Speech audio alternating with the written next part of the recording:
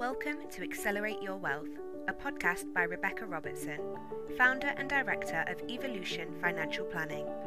This series, we're focusing on female financial independence, looking towards a stronger financial future.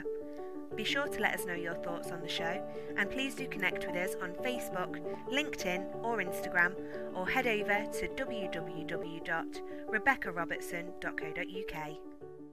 Welcome back, Jen. Thanks for joining me again. Oh, thanks for having me again.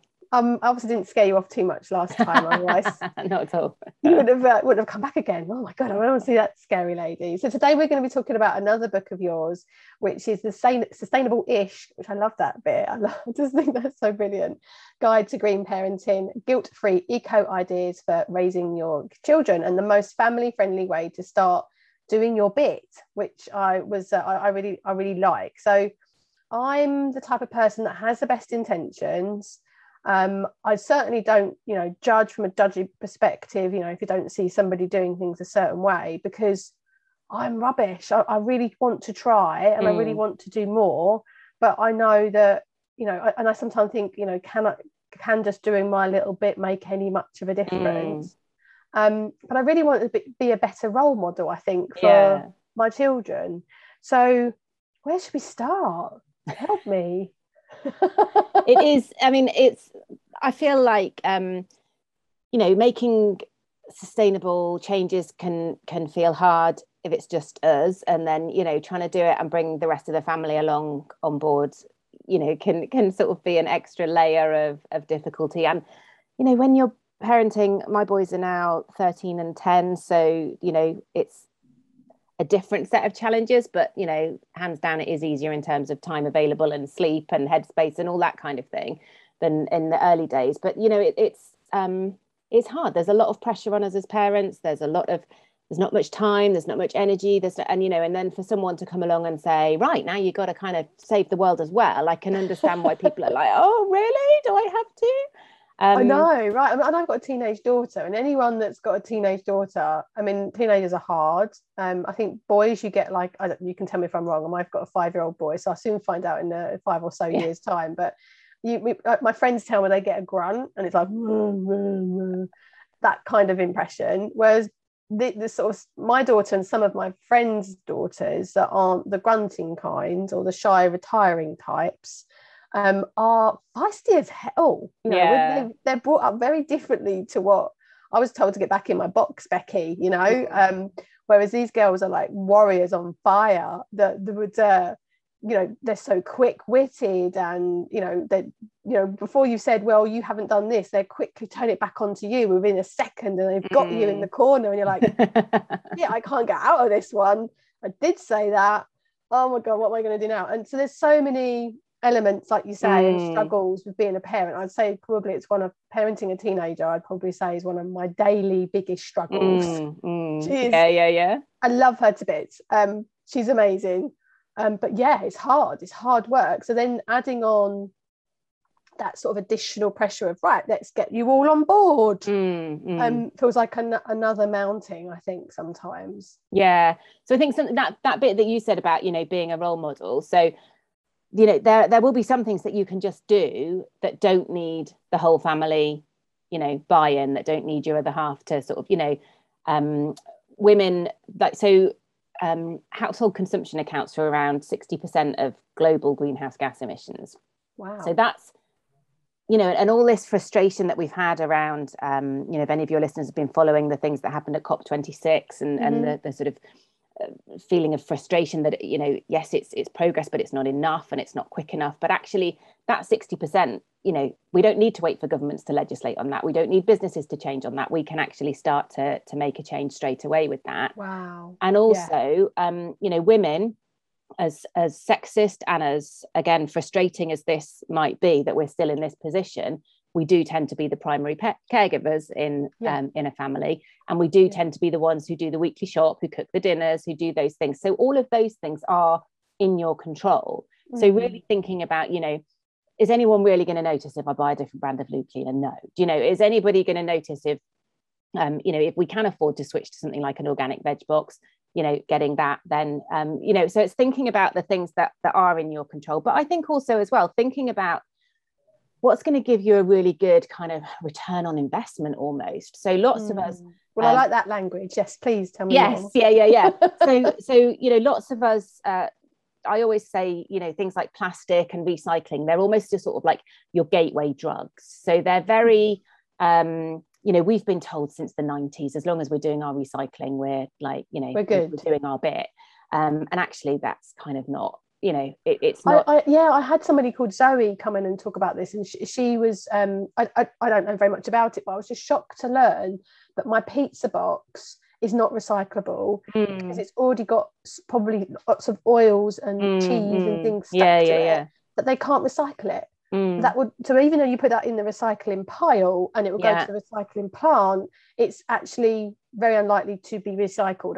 But I thought maybe, and even worse, it might be contaminating that whole batch of cardboard, and they have to like then throw it all away. So recycling is great, and absolutely, don't do check what your local authority will take and all those kinds of things. But in terms of, if we're talking about things like carbon footprints and really reducing our impact, recycling isn't not going to do it. Not going to do it. So a lot of the things that we all know we ought to, we've all heard them loads of times before. Reducing your, you were, when we started recording, you're sat there with your coat on, and I'm sat here with like 4 layers on. Reducing your thermostat by 1 degree, I think it will save something like, what was I looking at something last night? It will save you money, but it also saves about 1/3 of a ton of carbon dioxide, which means nothing to anybody. I get that, but the average carbon footprint, depending on how you measure it, is about 10 tons in the, just for ease of numbers, about 10 tons per person in the UK. So you can save a third of a ton. It's expensive at the moment as well. Yeah, exactly, and saving a huge amount of money. So I think the recommendation is to keep it between 18 and 21 degrees, and a lot of households will have it at like 24. So you don't have to go from 24 down to 18. Try go 24 to 23. Get everyone used to that, and then go. I'm not allowed to touch the thermostat. I described when I first came on the call. I've taken my coat off now, but I had my coat on simply because I didn't have I've got an electric heater in my office, and my husband hadn't turned it on. And I do know I've now got a smart meter, and we've got like the little thing in our kitchen. Yeah. And when my husband's in his office and he's at home for the day and not in the London office, our daily consumption of electric is like 3 times more. Whereas I've got a slightly smaller office, and it doesn't seem to need so much, but I really feel the cold. So when we go by January, I'd have my but I control the thermostat in my office. Yes, but in the house, I'm not allowed to touch it. Here often come in and sweating, walking up from the train station going, who's put the thermostat to 23? And we all look at each other going, I'm not going to admit it. But we're lovely and toasty, and he's sweating because he's up the hill. And like I don't know. I think we get to a point where it's those comforts in life and why not kind of thing. And we've also got a log burn fire, so he's sort of very keen to have that on in the winter, which obviously helps in terms of reducing costs. But not everyone has a log burn fire. You can't always. And also, there's a big push back against them at the moment. And like we've got one, and I love it, but they're really, in terms of what they talk about, particulate matter. So they're kind of as polluting as like I can't even remember the numbers, but like something like 80 big lorries coming past your house type thing. They're really yeah. Do you think you're doing something good? I know, and that's the thing. It's so confusing, isn't it? Yeah. Oh wow. So like something like that is really great, the thermostat. Looking at, in terms of what you do as well, looking at your investments, looking at your pensions, looking at your high street bank. A lot of them are investing in fossil fuels. There was a lot of talk about climate investment and that kind of thing at COP, and so there's a great website called switchit.money, and you can go on there and there's a drop down of all the different banks in the UK, and you can look and see how well or otherwise yours is performing. And the high street banks really aren't doing very well, so they will be investing in fossil fuels and things that are directly fueling the climate. 100%. Unfortunately, although ethical investing has become, in my world, from my side, that's all the providers are talking about, because let's face it, they don't really have much difference to talk about for how many, like 50, 60, 70 years. We all have oh, what's this latest fund that's been issued on a 0.607 fee, which is exactly the same as all the others. Yes, That's our news for the day. I'm being a little bit sarcastic, but it's something really more for us to talk about. And it is a massive regulatory change in terms of the investment firms. So it is becoming more talked about, but in normal mainstream, it's not. And however, when it comes to the banks, etc., you're talking hundreds of years of institutional investments that have been invested a certain way. That's not going to change overnight. And honestly, I don't think as an economy we can afford for it to change overnight.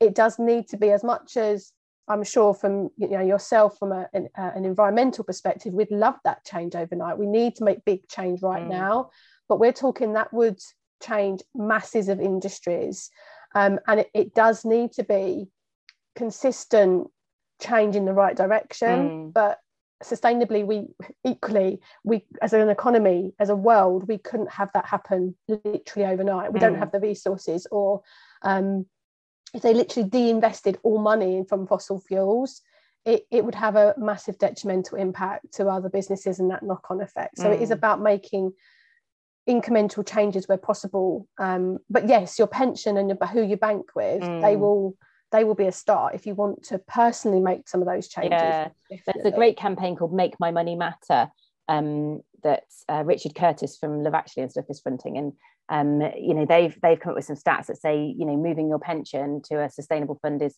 I think they say 21 times more powerful than going vegetarian, giving up flying, and changing to a green energy supplier. So it's a hugely powerful thing to do. So those are things that we might not think about. And the other, changing to a green energy supplier is a little bit problematic at the moment, with lots of with the price, the gas price hike and all that kind of thing. So I think the advice, certainly from a financial perspective at the moment, is to sit tight and to wait until the spring.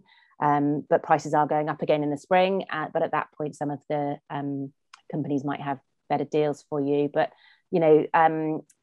companies like Ecotricity and Good Energy are, genuinely renewable, investing lots in infrastructure, and are really, well-established companies that are touch wood, hopefully able to kind of ride out the issues that are happening at the moment. Yeah. But I think the biggest thing we can do, actually, talking, that 60% of household consumption, and this is really unaspirational, countercultural, not something that people want to hear, but is to consume less. Like just across the board, and to waste less. I think David Attenborough he was asked once, wasn't he, a couple of years ago by a little kid, like what's the one thing we can do, and he said waste less. So that's food, that's energy, that's clothes, that's literally everything. So for me, it all comes down to being more mindful about what we're buying. And trying to model that and talk about that with our kids, because I think we're all, to a certain extent, still like little toddlers, aren't we? We see something shiny and new and we want it. And because now, I remember a time where we used to save up for the things that we wanted, and that doesn't happen anymore. No. And so just, I don't know, trying to have these conversations with our kids in a really gentle way, and but just trying to slow it all down. It's got so instant and so easy and so convenient to not only consume but to over consume. I think we're consumption has absolutely rocketed since the beginning of this century, and I don't remember feeling really deprived at the beginning of this century. I don't even remember feeling like my life was really poor and deprived in the 80s. And certainly in terms of clothes and food and everything, it's just gone mental. So we just need to. Is that part of evolution, do you feel that, or do you just think that it's the online comparison in terms of having this living your best life kind of setup, or do you just think it's people have the opportunity, so they're why not kind of thing? I think it's a bit of both, isn't it? I think because now so much of our lives are lived online, we can see other people's excesses more easily. I don't know. I mean, even something as seemingly insignificant as like a balloon arch. Like we used to have 3, 5, 10 balloons at a party, and now everyone's got to have a freaking balloon arch. And if you haven't got on a balloon arch, it's not a real party. And and people say, oh well, they're biodegradable, and they're kind of not if they go into landfill, but that's another issue. But it's the fact that it's a single use item, and the fact that by you sort of, and if you've got one, of course you're going to take a picture of it and you're going to put it on your social media, so everyone's like, oh wow, everyone's having balloon arches, I want a balloon arch as well. And suddenly these things are everywhere, and it's not just your one balloon arch, it's the millions of balloon arches that are contributing to a massive rise in demand for balloons probably, and all these balloons that just end up in landfill. And that's that's a really seemingly insignificant thing, but it's that mentality, I guess. And you talked about this living your best life thing, and that's what we're taught by society, to aspire to stuff. That stuff is more. Yeah, stuff means that you have more. And I posted in a group recently, because I've really struggled with this personally, because I'm trying to get my head around, bearing in mind that some of the circles that I acquaint is about abundance and about wealth and about living your best life, not necessarily in like driving a Ferrari kind of thing, but even so, having that beach house and having a nice car and living this best version of your life and living a wealthy life. I talk about, this podcast is called The Wealth Accelerator, but society sort of tells us what wealthy looks like. Yeah. And what was interesting is the responses I got back from this. How do we? So what the particular lady that runs this group talks about upgrading, incremental upgrades. So if you don't like your toothbrush because it's got holes in it, go and buy another toothbrush kind of thing. Or if you're, you're having your hair blow dried, makes you feel amazing, then go and have your simple stuff up to, even bigger things. And I said, look, from a consumer perspective, trying to be more economical in my purchasing and being more conscious of my buying decisions, and then that whole abundant life, they sort of clash a little. And it was really interesting. The responses I got back weren't from people that I see posting about all the shiny stuff. It was people that came back and said, Jess, but this comes back to values and what's important to you. So I might go and buy a latest car, but it might be, okay, you could argue if an electric car is actually, yes, it's better in terms of fossil fuels, but where the battery's made kind of thing. No, I mean, yeah, if you can afford to go out and buy, a new Land Rover, a new Range Rover, and you've got off-road parking, you need to seriously look at yourself if you're not buying the people who can't afford to buy an electric car, I absolutely agree, they're out of a lot of people's price range. If you can afford it and you're buying a new car, you need to be buying electric. The batteries have their issues, but there's a lot of work going on into recycling the batteries. They're lasting for so much longer than people thought, and then even then they go on and have a second life as home storage. And we need to be moving. There is no other option. We need to be moving away from 100%. And financially, it makes no sense to buy a new car that's not electrical these days, because the amount of tax and the implications of they're not going to exist basically. But the point being is that these people said, look, I might go and upgrade my car, and it might be an electric brand new car, but at the same time, it's looking at the other things. So for me, it's about my standard of living. It's about how abundant I feel in myself, and the fact that I can give to others, or that I'm actually able to buy more sustainably because I'm financially in a position to buy more sustainably. Because that's the other issue, right? So people might cut back on their electric and their gas because they can't afford their electric and their gas. They can't afford to go and get a veggie box because it's deemed cheaper to buy the supermarket with covered in plastic kind of stuff. But there is, it's a bit of a false economy, because it is and it isn't. If you're in a position where you're having to think about, can I put food on the table, or do I pay the heating bills? Making these changes is not on you. The people who, the bigger the footprint, the bigger your responsibility. So it's the people who have these very abundant lifestyles, who are able to afford these changes and not doing it. It is very much on them. Do you know? There's a statistic from Oxfam, I think, did a study that the world's wealthiest 10% are responsible for 52%, I think, of global greenhouse gas emissions. And you think, oh, bloody Jeff. So we're talking multi-billionaires here. No. Really? World's richest 10% earn. You're in the world's richest 10% if you earn over 27 grand a year. Okay.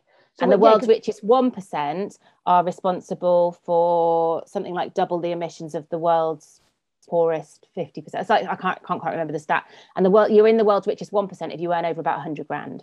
So you might not feel massively wealthy, but your footprint is disproportionately, and I just think, yes, it's all very well thinking about it's my lifestyle and how I feel abundant. There are people being affected by that. Like, and I'm really sorry to, No, please go there. I love this. Go for it. There are people who, are literally digging around in the dirt to find food because where they live has been impacted now by climate change, by the resources that we are using in the global north and in the developed world, and the fact that we think, well, I deserve a balloon arch, or I deserve, come on, guys. Most of us, when we talk, you talked about values. Most of us would value fairness. Most of us would value, would be horrified to think that we see it at Christmas time more of adverts, don't we? We see it around that time of year, but it's happening all year round. I spoke to a lady, it must have been last year now, and she actually went out to far-reaching communities to enable women to basically make their own products, teach them business so they can earn money. So they could wear a bra and they look wealthy because they wear a bra in their there was a whole project around making dresses for children out in like Africa and places, and the reason it was so important was because a child was less likely to be trafficked if they were wearing a dress and looked after. I mean, how horrific is that? Exactly. And so when we're looking at a whole world piece, we're not just looking at the UK. It's a very different lens on the circumstances. And I think last year I learned about how there's actually children who make patties out of mud and they eat them. That's their basically the nutrients in the mud is how they survive. So yes, that balloon arch and fancy cake, or it does seem slightly elaborate. Is there a way? But I think the other thing to pick up on there is like about talking about children and the sort of impacts on them. Thinking about fashion and fast fashion. So, there is no way that any of the major retailers can hand on heart say there is no child labour in our supply chain, because the supply chains are so complex and things that they just don't know. So, when we have this discussion every year about the price of school uniform, and I agree it is expensive for a lot of families, but there are lots of great secondhand options and things like that. But the thought personally for me that somebody else's child might be sat there making my child's school uniform, gosh, no. And like clothes with sequins on, they're probably hand sewn on by children because they've got nimbler fingers. And we just think, I want a nice outfit for a party. Of my Christmas do or something. And all those sequin things that the kids have that move up and down, that were in my little boy's got someone else's child might have sewn that on there. And it's really hard to take this stuff on board, and it's really hard to live with this stuff and to kind of then feel that additional, there's a lot of times I think, I wish I didn't know this stuff. I wish I didn't know this stuff, and I could just carry on consuming and living. And but I think once we do know it, we are then almost morally obliged to do something about it. And that's not saying you've got to make the right ethical decision every single time. And this is where the ish comes into it. This is about this is about being more aware of the impact of our choices. And like our sort of journey started when we spent a year buying nothing new, and for me that really joined the dots between we just thought when we were buying stuff, where can we get it cheapest, where might there be a sale on, and now and then suddenly it was like this realization that somebody's sat there and had to make that, and actually when I'm done with it, what am I going to do with it? And so it's just using that awareness to try and make better decisions more of the time. And nobody's expecting perfection at all, but and especially if you are in the financial position to be able to make some of these decisions, that my personal feeling is you have that sort of greater responsibility on you to do that. I totally hear you, and I love your passion, and I do think, yes, we don't want to hear it. No, of course we don't. We don't want to hear it. And anybody, I'm sitting there going, oh my God, my little boy's got a dinosaur sequin jumper that he played with the other day, because it was so ironic now I say this out loud. It was Children in Need. Yes, yeah. The school did a Posh and Sparkle kind of thing. Okay, I can't remember what it is. So he wore his sequin jumper to a Children in Need. Yeah. Like, now I'm thinking, was that made by a child? Yeah. But you like, we can't beat ourselves up for the stuff that we didn't know. Do you know, there's that whole, I think it's Maya Angelou, isn't it? Once you know better, you do better. Like, so, you know, they can absolutely have the sequined jumper, but just try and find one second hand, because then you're not contributing to that demand. You know, that demand, I mean? Yeah.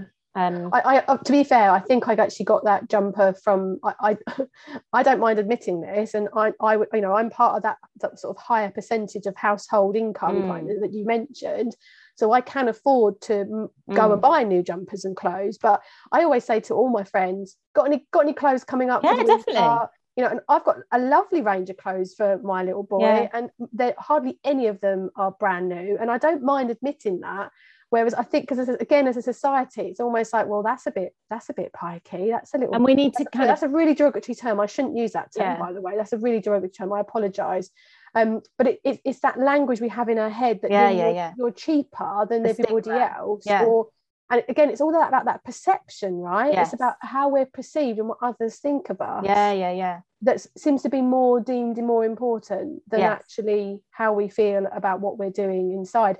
And I guess that's where you can have a fight between your ego and what's important to you, what your values are, and aligning to those values. Yeah. I think, you know, and the more that we can talk about this kind of stuff, you know, that's another really thing that we don't think about. But there's a brilliant TED talk by a wonderful climate scientist called Catherine Hayhoe, and it says the most important thing we can do to help tackle climate change is talk about it. So you know, being brave enough to go into that Facebook group where there's an awful lot of people who place an awful lot of value on wealth, and, you know, to stick your head above the parapet and go, oh, hold on, guys, this is actually starting to make me feel a bit uncomfortable. That's really brave, and we need more of that. And, you know, and being able to kind of say to your friends, oh, I got this secondhand, or, you know, and to feel okay with that. Like, and so the more we can normalize these changes, you know, it's so important. And that's where it's kind of part of talking to it with I have a almost daily argument with my youngest about walking to school. And, you know, he's like, I don't want to walk to school. Can't we just go in the car? Well, and he's, oh, we've got an electric car.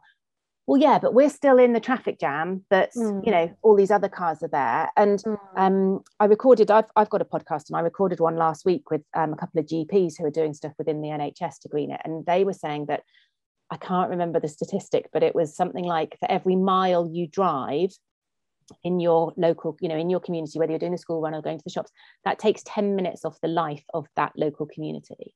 Wow. I mean, that's mad, isn't it? Wow. So, you know, and so then I was kind of trying to say to my kid, no, we are going to walk today. We are going to walk. You know, we probably walk, you know, we're getting so much better at it. And I'm sure, you know, when the weather's better and that kind of thing, but there's 38%, I think, of journeys in the car journeys in the UK are under 2 miles. Well, yeah, I can totally see that. I'm really close to my school. There's not even a traffic jam.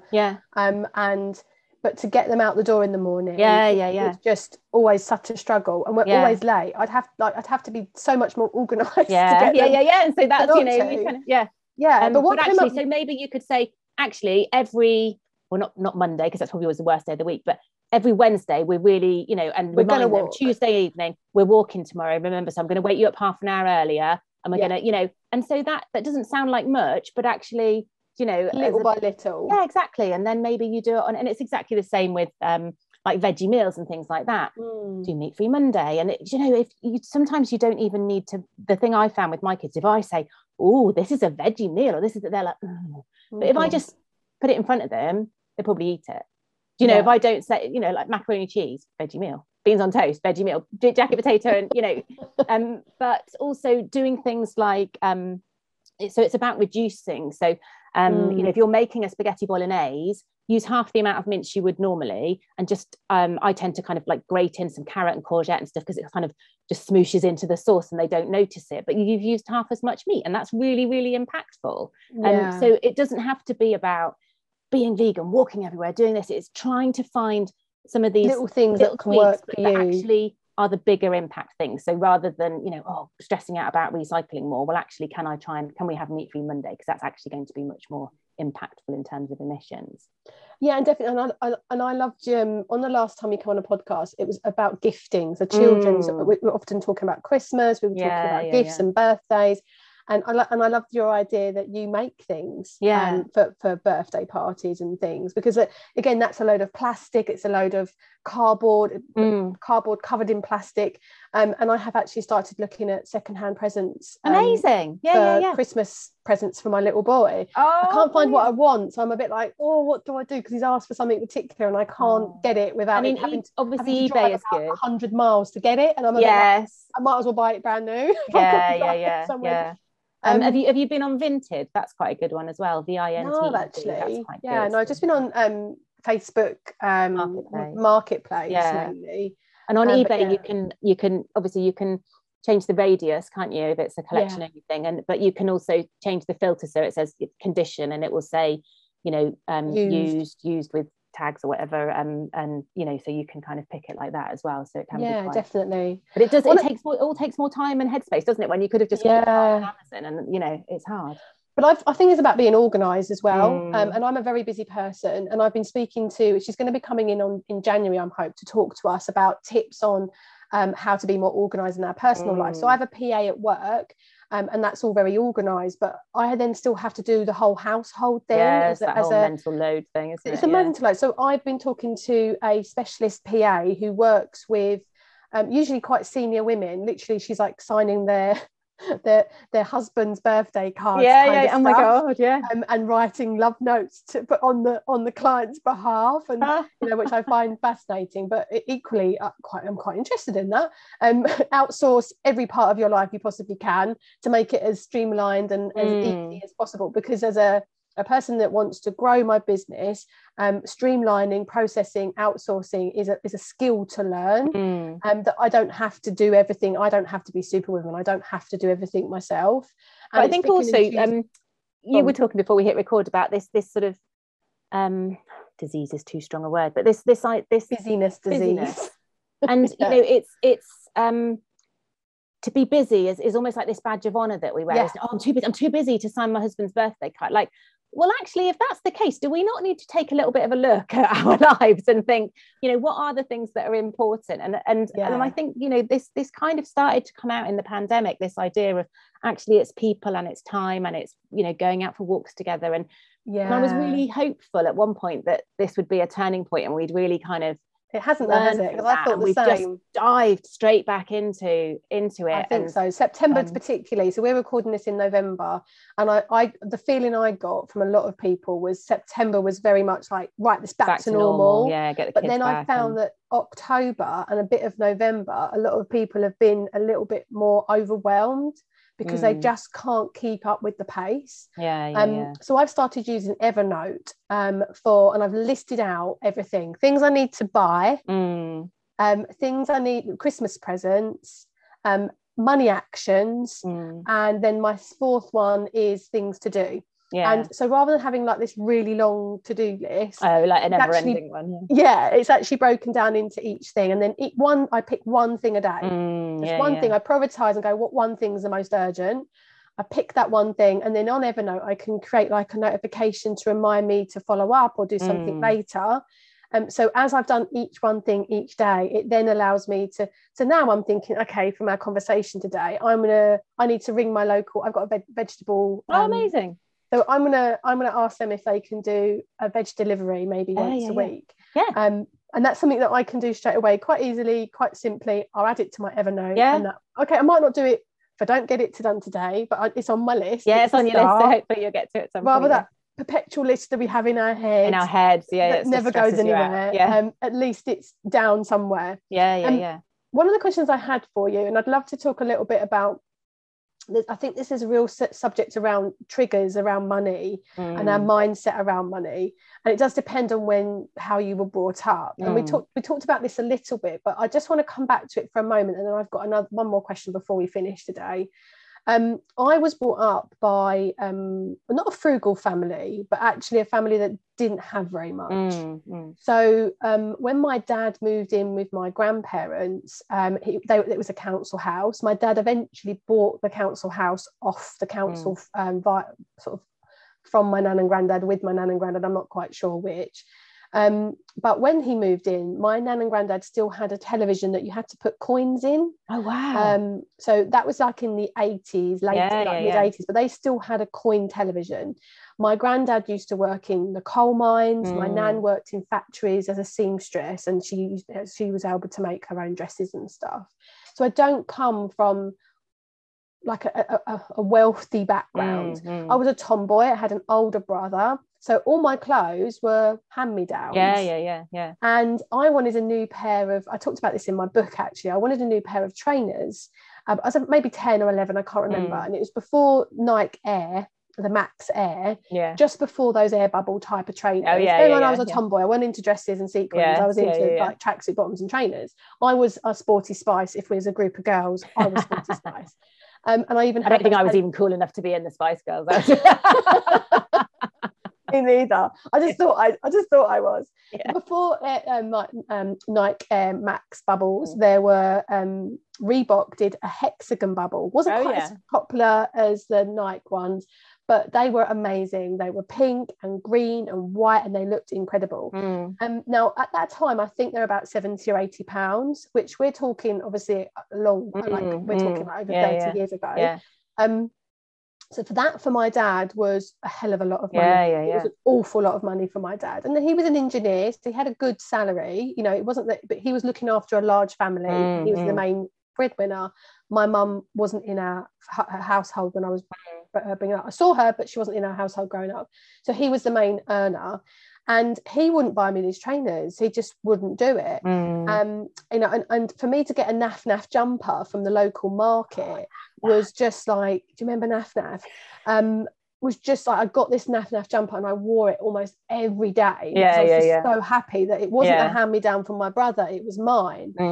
And there's for me, as so what I'm trying to say is, for someone like myself to then be, I've got secondhand clothes for my child, and I feel confident in doing that, and it doesn't trigger me. I've had to work a lot on my internal money mindset to be okay with that. And so the reason I wanted to come back to this, because there might be some people listening or listening to the blog or reading back on the blog, and the message is that if you're feeling really triggered and you think what we're talking about is a load of rubbish, because you could think like that, I would ask you to consider, is that because you haven't worked on some of your money mindset? Is there something that's triggering you particularly to make you feel that it's pushing your enoughness button to a point where you feel that actually you shouldn't or couldn't be doing that? So I just wanted to highlight that point. Yeah, and I think it's okay to love stuff, but it's that kind of, we don't love it, do we? We love buying it and acquiring it, and then, you know, and we're almost like the kids opening the Christmas presents on Christmas morning. Right, what's next? And, you know, I spoke to people during the pandemic who were like, you know, I ordered stuff on Amazon and I'd forgotten I'd ordered it by the time it arrived. It's that. So for you to, you know, if your dad had bought you those trainers or had been able to buy you those trainers, you would have loved those trainers. You would have adored those trainers. You would have worn them. You would have, you know, and it's that. I literally wore them into the ground, and I did actually have them in the end, but my mum bought them because she had more money. She was married to a richer gentleman, and she didn't have the household to consider. So it's that kind of buy less, buy better mentality, almost, if you can, that kind of actually, you know, I really love this thing. Do I love it enough to make space for it in my wardrobe? Do I love it enough that I would mend it if it broke? Do you know, I, that kind of, so, you know, you can absolutely save up for or splash out on whatever your thing might be, that particular pair of shoes. But if you've already got 30 pairs of shoes, are you genuinely going to make you feel any better? Do you know? And are they actually going to get worn? And so it's I totally hear what you're saying. And there's actually a lady who's got a lot of money. She has lots of launches. Her last launch was like 1.5 million or something like that. She doesn't come from very much herself, and But what she does is every launch she'll go and buy herself a really lovely handbag. I'm talking top designer. But what she'll do is the previous handbag that she won, she'd auction it, and then give the money to charity. Oh, amazing. So yeah. We can do things our own way, right? We can find our own way. And my last question before we finish today, because I feel like we could. This is such a big subject. We could talk so much about this, and I do find it fascinating. Is there a website? And you might just say no. So this piece might not go very far. But is there a way of working out what your own carbon footprint is based on what you buy and what you do and how you do it? Not specifically, but so there is a there's an app you can get.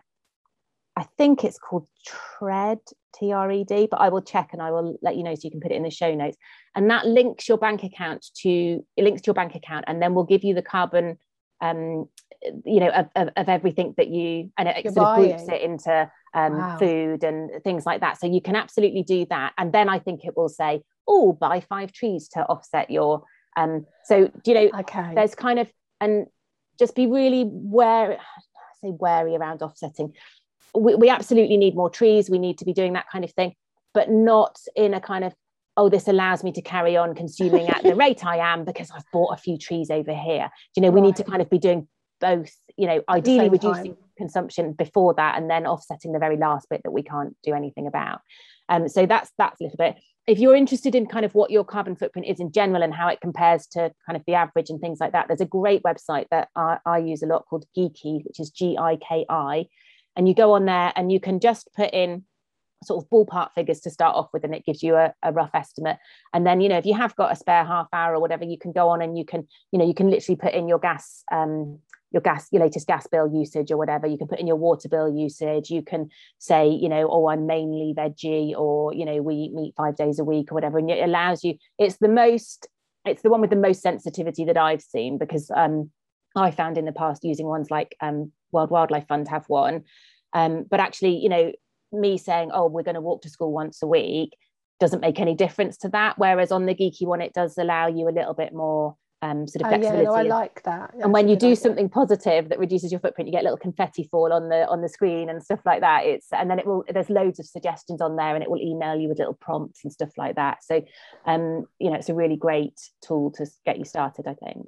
That sounds awesome. And have you got a community then? If someone's starting out with this stuff, I think it's really good to encourage and see what other people are up to. Definitely, because it feels really lonely, so you in your sort of online space that you're in, like I said, it's actually quite brave to put your hands up and go, feeling really uncomfortable about this, and you feel like you're the only, whereas actually probably quite a lot of them are feeling like that, but they're not given the space to talk about it. And so and especially if you're the only one in your friendship group or your family or whatever. So we've got there's a big Facebook group called Sustainable-ish with Jen Gale, and then we've got a specific kiddie one called Sustainable-ish with Kids. So if you search for those on Facebook, and then I'm kind of on social media and things. And then for anyone who does want that extra layer of a kind of more hand-holding and support, then I've got a membership called the Knackered Mums Eco Club. Love that. Knackered mums, definitely. Yes. Well, I've really enjoyed our time today, as always, Jen. Thank you so much for joining me, and I hope to have you back again soon. You never know. I feel like I've been a bit ranty and a bit, which my whole ethos is the sort of sustainable-ish. So, please remember that, guys, and just pick one thing, do what you can with it, and then move on to the next thing and the next thing. And but it's okay to be passionate about what you do, Jen. I think if you didn't, it wouldn't come across as genuine or authentic. Because you're not doing it from a judgment perspective. I think you're just doing it from a passion perspective, and there's nothing wrong with that. I have a similar tightrope in the sense of getting people to think about their money and their finances and start investing when they've got a lot of issues around where do I start? I don't feel comfortable, it's scary. It can bring up a lot for people, regardless of the sort of the subject title. But this is why we have to have these conversations, right? Yeah, definitely. Yeah. Brilliant. Oh, thank you so much for having me. Welcome. And I will, I'm sure I'll see you again soon. Take care. Thank you for joining us on today's episode of Accelerate Your Wealth. For further help or to connect with Rebecca directly, please head over to the website www.rebeccarobertson.co.uk, where you can find further information on our planner, book, and how to further maximise your wealth. For any regulated advice, please do head over to www.evolutionfinancialplanning.co.uk.